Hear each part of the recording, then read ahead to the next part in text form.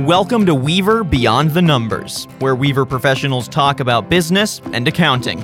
We'll explore a wide variety of topics from tax law and accounting standard changes to managing cyber, fraud, financial, and operational risks. What do these issues mean to your business? Join us as we go beyond the numbers to find out. Hello and welcome to Weaver Beyond the Numbers. I'm your host, Tyler Kern. Thanks so much for joining me for this episode of the show. Now, our title for today's episode is Sales Tax Recovery, where oil and gas companies find the dollar. And joining me today are our two subject matter experts who are going to give us their insights and expertise here in this area. First, we have Meyer Nike. He is the senior manager in the Weaver State and Local Tax Practice. Meyer, thanks so much for joining us. Hey, thank you, Tyler. It is a pleasure having you on today, man. And we also have Shane Stewart. He's the partner in charge for all of state and local tax services, and he has a technical specialty in oil and gas. So he's the perfect guy to talk to here for this podcast. Shane, welcome back to the show. Thanks for joining me. Howdy, everyone, and thank you. Excellent. Well, guys, let's dive right in. For our listeners, first of all, tell us a little bit about your background, specifically your expertise in sales tax recovery for the E&P sector. Meyer, let's kick it to you first. So like you said, Tyler, I'm a senior manager at Weaver, and I'm actually also our state and local energy industry leader. I've been doing sales tax consulting and sales tax recovery work for 12 years now. I've had stints at Big Four and other regional firms. I've spent my entire career helping clients in this space, in the energy space, whether it be recovery efforts, audit defense, or just sales tax planning. So Shane, let me kick it to you now. Give us a little bit of background on your expertise, your experience in this area, and tell us a little bit more about yourself. Sure, Tyler. Yeah, so I'm the partner in charge of our state and local tax practice at Weaver, which encompasses all state and local types of taxes, and we've got different specific practices, namely sales tax, and that's what we'll dive into, and that's actually my focus and my tax technical background and specialty area, and it's specific to the recovery of overpayments. But our practice also includes excise taxes, motor fuels taxes, property tax, and state income and franchise tax. So we have several different service offerings within our tax practice, which I lead. I could tell you between Meyer and myself, we've worked over the years for about a decade now together, and we've recovered for our oil and gas clients over $250 million in sales tax refunds. Our primary focus for the energy industry has been in for the upstream, midstream, and the refinery sector, and partially also really focused on oil field service providers because there could be some really good refund opportunities for them as well. A little bit of a state background, any of those oil producing states, Meyer and I are experts in. Namely Texas, New Mexico, Oklahoma, Louisiana, North Dakota, Pennsylvania. Those states typically have some significant opportunities for overpayment recovery, and those are the states we specialize in. So thank you, Tyler. Well, that's fantastic, and that is quite a chunk of change, $250 million that you guys have saved, which is incredible. And so, loved getting to hear about that and to hear a little bit more about your backgrounds. So. Guys, let's start off just at the nuts and bolts and at the most basic level. Tell us about sales tax. What is a sales tax, and what is sales tax generally imposed on in the oil and gas industry? A sales tax is really a transactional tax. It is a tax that is typically imposed on the sale of tangible personal property, also known as TPP, or services in a particular state. And so in respect to oil and gas industry, that could cover a lot of things. So you're looking at, and it's really dependent from state to state what they're going to tax. So it could be, the casing, tubing, well services that a E&P producer are purchasing, construction activities, chemicals, software, and so it's just a wide breadth of items that can be taxed in this space, and that's what it takes someone looking at it to really understand where you should be paying sales tax and where you shouldn't be paying sales tax. Myra, hey, I just wanted to add, and which is going to lead to the rest of this conversation, is there is a broad range of items and expenditures that are spent to develop wells and in every state that are subject to the tax. But there are also a lot of ambiguity in the tax law There's specific exemptions focused on specific types of items that could be taxable and not taxable. And really having that expertise and knowledge of what those types of purchases are used for and do, right, could lend to a possible exemption and also a potential for an overpayment recovery. I thought you summed that up fairly well. Excellent. Thanks for that, guys. And I think that was a really good summation and a really good explanation of what this is and what we're discussing here today. So, Meyer, what typically causes these businesses to overpay? You heard Shane mention, overpayments. What causes them to overpay, and why are there recovery opportunities in the first place? To me, there are a few reasons why there are overpayments. One, whenever these companies are going out and drilling a bunch of wells, things are just coming so fast that they just don't have the time and resources to dedicate to identifying, what are refunds and what are liabilities as these bills are coming in. And so the best thing for them to do at that time is, if a vendor does charge them tax, is to pay that at that time. Because if you don't have the resources to spend time and you're just trying to operate your business, it's better to pay it and then go recover it. Second would be, just not completely understanding the sales tax statutes and what each state offers, and then I would say also that goes to why overpayments occurs. Lastly, is that sometimes your vendors just don't know what they are doing, and so the best thing for them to do is charge you tax, and so that creates an opportunity for where you have a recovery opportunity. That's a really good explanation. I just want to add a couple of points. I mean, let's paint a picture for the audience here, namely for the E&P and midstream side of things. A lot of times E&P companies, midstream companies get funded with a significant capital commitment to build out an asset in a specific time period, right?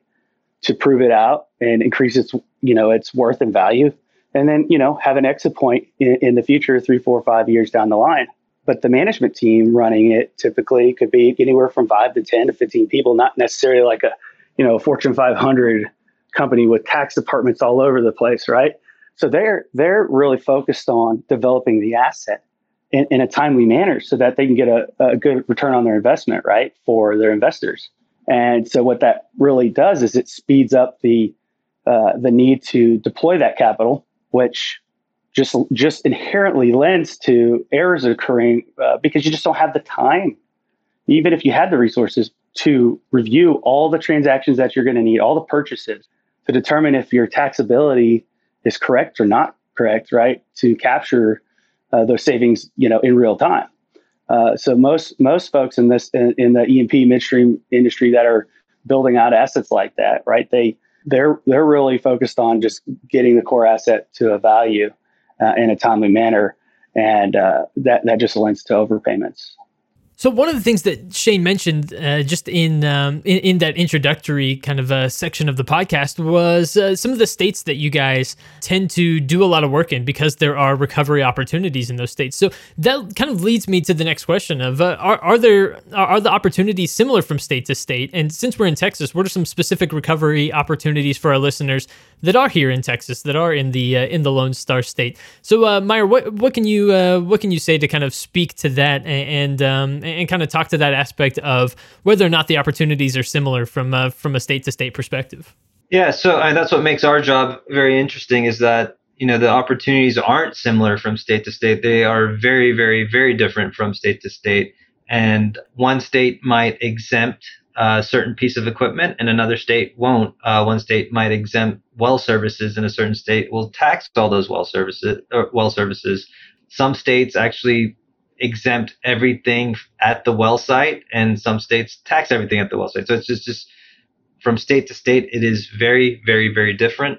In Texas, where we see a lot of opportunities are with well services, chemicals, construction, production equipment. So production equipment is what one would consider processing equipment. So something that causes a chemical or physical change to the product that's ultimately being sold, so that being gas or oil. So we're talking about separators, heater treaters, dehydrators, would be something that's considered production equipment. So at a very high level, those are some of the high are some of the spend areas or categories for recovering these index? Yeah, Meyer, I mean, what's the most significant spend area? There's the top three. I think one is completing the well and the downhole services to develop that well. A lot of those services, right, they, depending on when they're performed, could be taxable or non-taxable.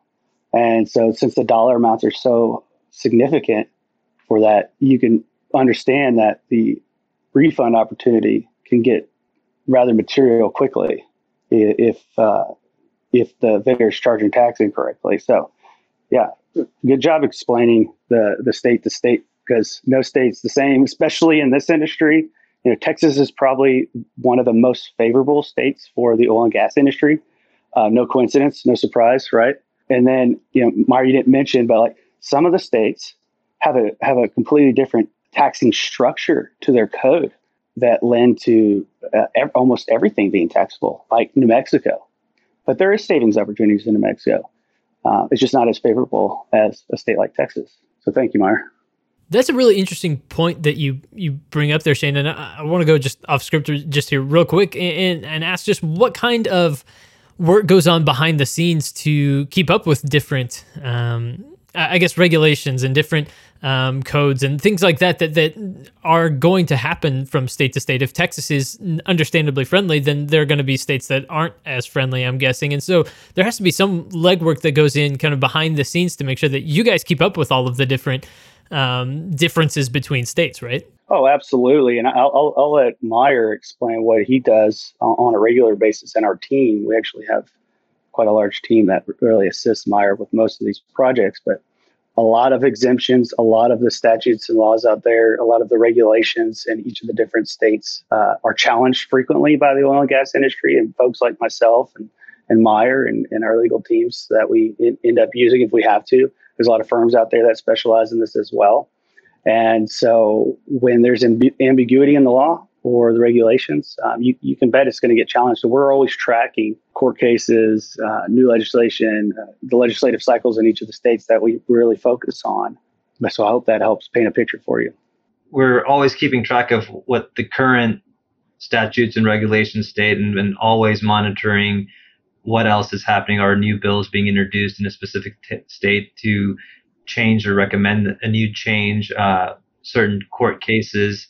I mean, a few maybe 4 or 5 years ago, there was a huge case in Texas where a taxpayer challenged the state on a pretty big issue that was going to cost the state of Texas billions and billions of dollars. And we were tracking that throughout the entire thing, because it really would have changed how certain pieces of equipment would have been taxed in this space. And so it's really just monitoring anything and everything on a regular basis. One other thing that we do is this community of professionals who specialize in oil and gas sales tax recovery work is not large. I mean, there's not a lot of professionals out there who are really good at this. And so, we really keep our ear to the ground with regards to connecting with our peers in the industry, because there's a lot of things that we share, from like techniques. Sometimes the opportunities we don't share if it's brand new, but we always try to help out. Best practices for audits, how to present certain information, how to just be more successful at recovering overpayments for your clients. So speaking of those overpayments, if a business thinks overpayment has occurred, can they get a refund? I'm guessing the answer to that is yes. So tell me a little bit about how the process for that works. How can they get that refund? So the process is very different from state to state. In New Mexico, you have to go through your vendor, because like Shane mentioned earlier, New Mexico is a gross receipts tax state. So they're the ones who actually are paying that tax. So you have to convince them to file a claim on your behalf. In Texas, so if you're a registered taxpayer, you can go directly to the state and file a refund claim. But if you're not registered, which a lot of these E&P companies aren't, because what they end up selling is not subject to sales tax, so they just don't get registered, although they probably should, but they aren't. The state of Texas still gives them an opportunity to recover that tax or file a refund claim, but their process is a little different. They have to go get a form called a refund assignment form signed by their vendor and get them to execute it. And what that form says is that this vendor charged tax on these specific transactions and remitted this sales tax to the state of Texas. So the vendor executes that, returns it to the purchaser, and then when the purchaser files that refund claim, they provide that with their assignment form. And so it's just another hurdle that you have to go through to get those forms. And sometimes we've ended up in cases where a business has gone out of state or gone out of business, and you've lost your right and ability to recover that tax. And so that's why it's really important to get registered, regardless of what you're selling, especially if you have a home base in that state, because you can then go directly to the state to file a refund claim. Yeah. So I guess what I'm hearing, Meyer, is you're saying you make our lives a little bit easier, E&P companies, operators, midstream companies, so that we could be more successful in recovering overpayments by not having to deal with your vendors who may or may not even be around anymore, by getting a sales tax permit, even if you don't sell anything that's taxable. Oh, yeah. And the thing is, like, anytime a vendor, if you're asking a vendor for a refund assignment form, even though it's just saying that they charge the tax and remit it to the state, they think that they're going to get audited, which they're not. You're making a great point, though. You really are. Because one, any company that operates any for-profit, any not exempt entity that operates at least in Texas, right? It should be getting a sales tax permit. You're doing business in the state of Texas. You may not sell anything that's taxable, but the rule is that you're supposed to get a permit. And what that does is just offers you a lot more benefits than it does negative consequences. It's really only beneficial, and it's an easy thing to do. I really appreciate how complimentary you guys are of one another. It makes for just a really good podcast experience. So Meyer, how far back on the calendar can companies go to get a refund? Again, dependent on state. You can go back 4 years. And the lowest I've seen is 2 years in Oklahoma, which is kind of interesting because Oklahoma, they can go back 3 years if you get audited. But if you want to file a refund claim, you can only go back 2 years. So it really ranges between 2 to 4 years, state by state. So we've talked a lot about what to do when you have overpaid, right? What causes them, how you can get a refund, the process that takes.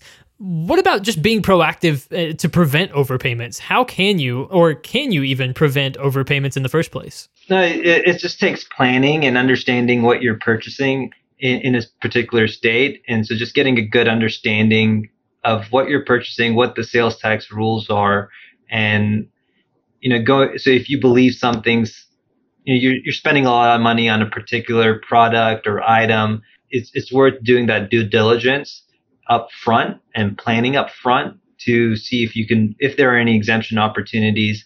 And in that instance, you can then let your vendor know, hey, I believe what I'm purchasing is exempt, and I want to give you an exemption certificate so you don't have to charge me tax. And so to prevent overpayments really is just studying the law, maybe talking to consultants, maybe even calling the state and asking them questions is another way. And so to understand what you're purchasing and then prevent those overpayments. I can tell our audience that that's probably one of the best ways that they can get themselves educated and get on the right track from a compliance standpoint going forward is by having a refund review performed because of the knowledge that is learned by both parties, by the consultants and by our clients. And frankly, for our clients, something we add, and I think a lot of folks do this as well, is like we also add a training for our clients' personnel. Because we want our clients we don't want them to be experts at this because it takes years and years. It's a lot of effort and it's just costly to have an in-house expert. But what we do want is to get you guys comfortable, get our clients comfortable enough to capture, at least any of the material sales tax overpayments before they go out the door on purchases by, educating. So we could spending several hours with your team, your engineers, your purchasing team, and maybe any accounts payable or your controller to really set up a program, a periodic program, whether it's monthly, quarterly, to identify and review material transactions based on whatever threshold.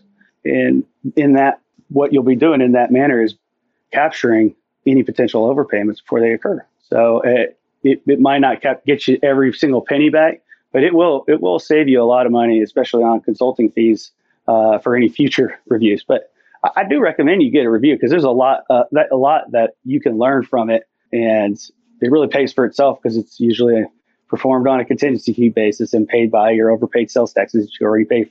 And it sounds to me, Shane, like part of what you said was E&P companies, you guys do the things that you do and you do it well. Let us help you with the things that you might not have as much expertise in, right? Because, this is where you guys obviously have a lot of knowledge, have a lot of expertise. And so you want those companies to be freed up to not have to try to be experts in something that they're not experts in, right? And so, bringing in people like yourselves that do have expertise in this particular area really frees them up to do the other things that they do. You're absolutely right. I think, but what we also want to add is educating, or at least our point of contact enough so that they feel confident in real time, before they overpay it, to either ask the question to someone who is an expert, who may just spend 15 minutes and tell you what that answer is, right? Or you already know it because you've seen that before based on a prior review or through prior training. You won't learn and capture, like I said, you won't capture every penny. It's just too much work to do. But you can capture a huge portion of any of your overpayments if you just spend a little bit of time educating yourself. So, Meyer, one of the things that you mentioned was that you file a refund claim with the state and it's reviewed by an auditor. Do you have any tips on working with auditors and how that whole process goes? In my experience, most auditors are very reasonable. And so really in working with auditors, is just having a lot of your refund claim and documentation prepped up front. That's going to speed up things. It's going to be easier to work with the auditor. Some of the things that they typically ask for are going to be your refund invoices, check copies, certain data downloads. So just having everything ready to go prior to them really asking for it, or right when they ask for it, you could give it to them right away. And then if you have construction related refund items, having those contracts, if you're at an oil and gas lease site, having those RRC, Railroad Commission reports, or any reports that show completion dates and lease site schematics, what are the chemical data sheets, whatever it may be. So just having a lot of that information readily available to provide to the auditor when they ask for it. Excellent. Well, this kind of takes us into our last portion of the podcast today. And the question is, when overpayment has occurred, what are your recommendations to remediate the situation and recoup those funds? So we talked about filing a claim. That's definitely one way that you could do that. To filing a claim with the state and also potentially filing a claim with your vendor. And then what you want to do is, after you file that claim and these items get approved, you want to understand where your overpayments were and fix those areas, whether it be contacting those vendors, providing with them exemption certificate, or having a process in place to look at those items on a monthly basis or a quarterly basis, whatever it may be, just so that you're not continuing to overpay after you've filed a refund claim. Well, guys, is there anything that we haven't covered yet? Anything that we've missed here as we talk about as we talk about sales tax as it relates to E&P companies here today? Is there anything we've missed that we want to cover? Anything else you want to say? Maybe even just as a summary statement or anything along those lines before we wrap up this episode? Yeah, I mean, so as we've discussed, it's easily, you can see that every state is just so different, and laws and statutes are just so different. If you want to minimize your overpayments, or if you want to have someone look at recovering sales tax for you, it would be a good idea, just because in this industry the tendency is to overpay, and there are definitely dollars left on the table, and so it's always a good idea to have someone look at that. And I would just add to what Meyer said, we offer these types of services typically on a percentage of savings basis, so it doesn't cost our clients to have us perform a review and file refund claims, anything, until they receive their refund checks. Basically, you would be paying us out of money that we recover for you, and all the entire time that we're seeking that recovery, you don't owe us anything. So it doesn't hurt to have someone, if you haven't had anybody come perform a review to see if there's any overpayments or savings available. You should consider it, because it is a very time well spent, I guess. Yeah, that's an excellent point. Excellent point there to wrap up with Shane. So, Meyer, Shane, are there ways that people can get in touch with you if they're listening to the podcast and they think, you know what, these guys know what they're talking about? We should reach out and do what Shane said, and it doesn't cost you anything to look into it. How should people reach out? How can people get more information? Sure. Well, you could reach out to us either by going to weaver.com, visiting our state and local tax services page. My contact information and bio is all there with my partner, David Jackson. Meyer Nike, if you need to reach Meyer Nike, I'm sure he could provide his email address. But if you reach out to me, you'll get someone on our staff, if not myself. I'm always posting things on LinkedIn. I use that all the time. I probably see a lot of articles in the oil and gas industry coming from me. So if you're on LinkedIn, you can search Shane Stewart and you'll find me there too. So look to hearing from anyone who wants to discuss further.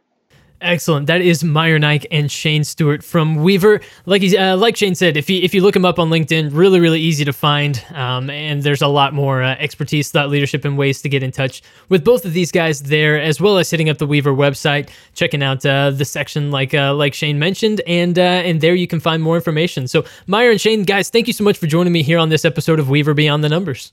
Thank you, Tyler. Thank you. Excellent. And everyone, thank you so much to our listening audience for joining us for this episode. I hope you found it as informative and educational as I did. Of course, like I said, make sure to reach out to these guys if you have any further questions. If you want to get more information, make sure to reach out, get that information, and get the expertise that you need here on these topics. And we will be back soon with more episodes of the podcast. If you're not already subscribed on Apple Podcasts or Spotify, make sure you go subscribe to stay up to date with the latest in thought leadership from Weaver. And we'll see you again soon on the next episode. But until then, I've been your host today, Tyler Kern. Thanks for listening.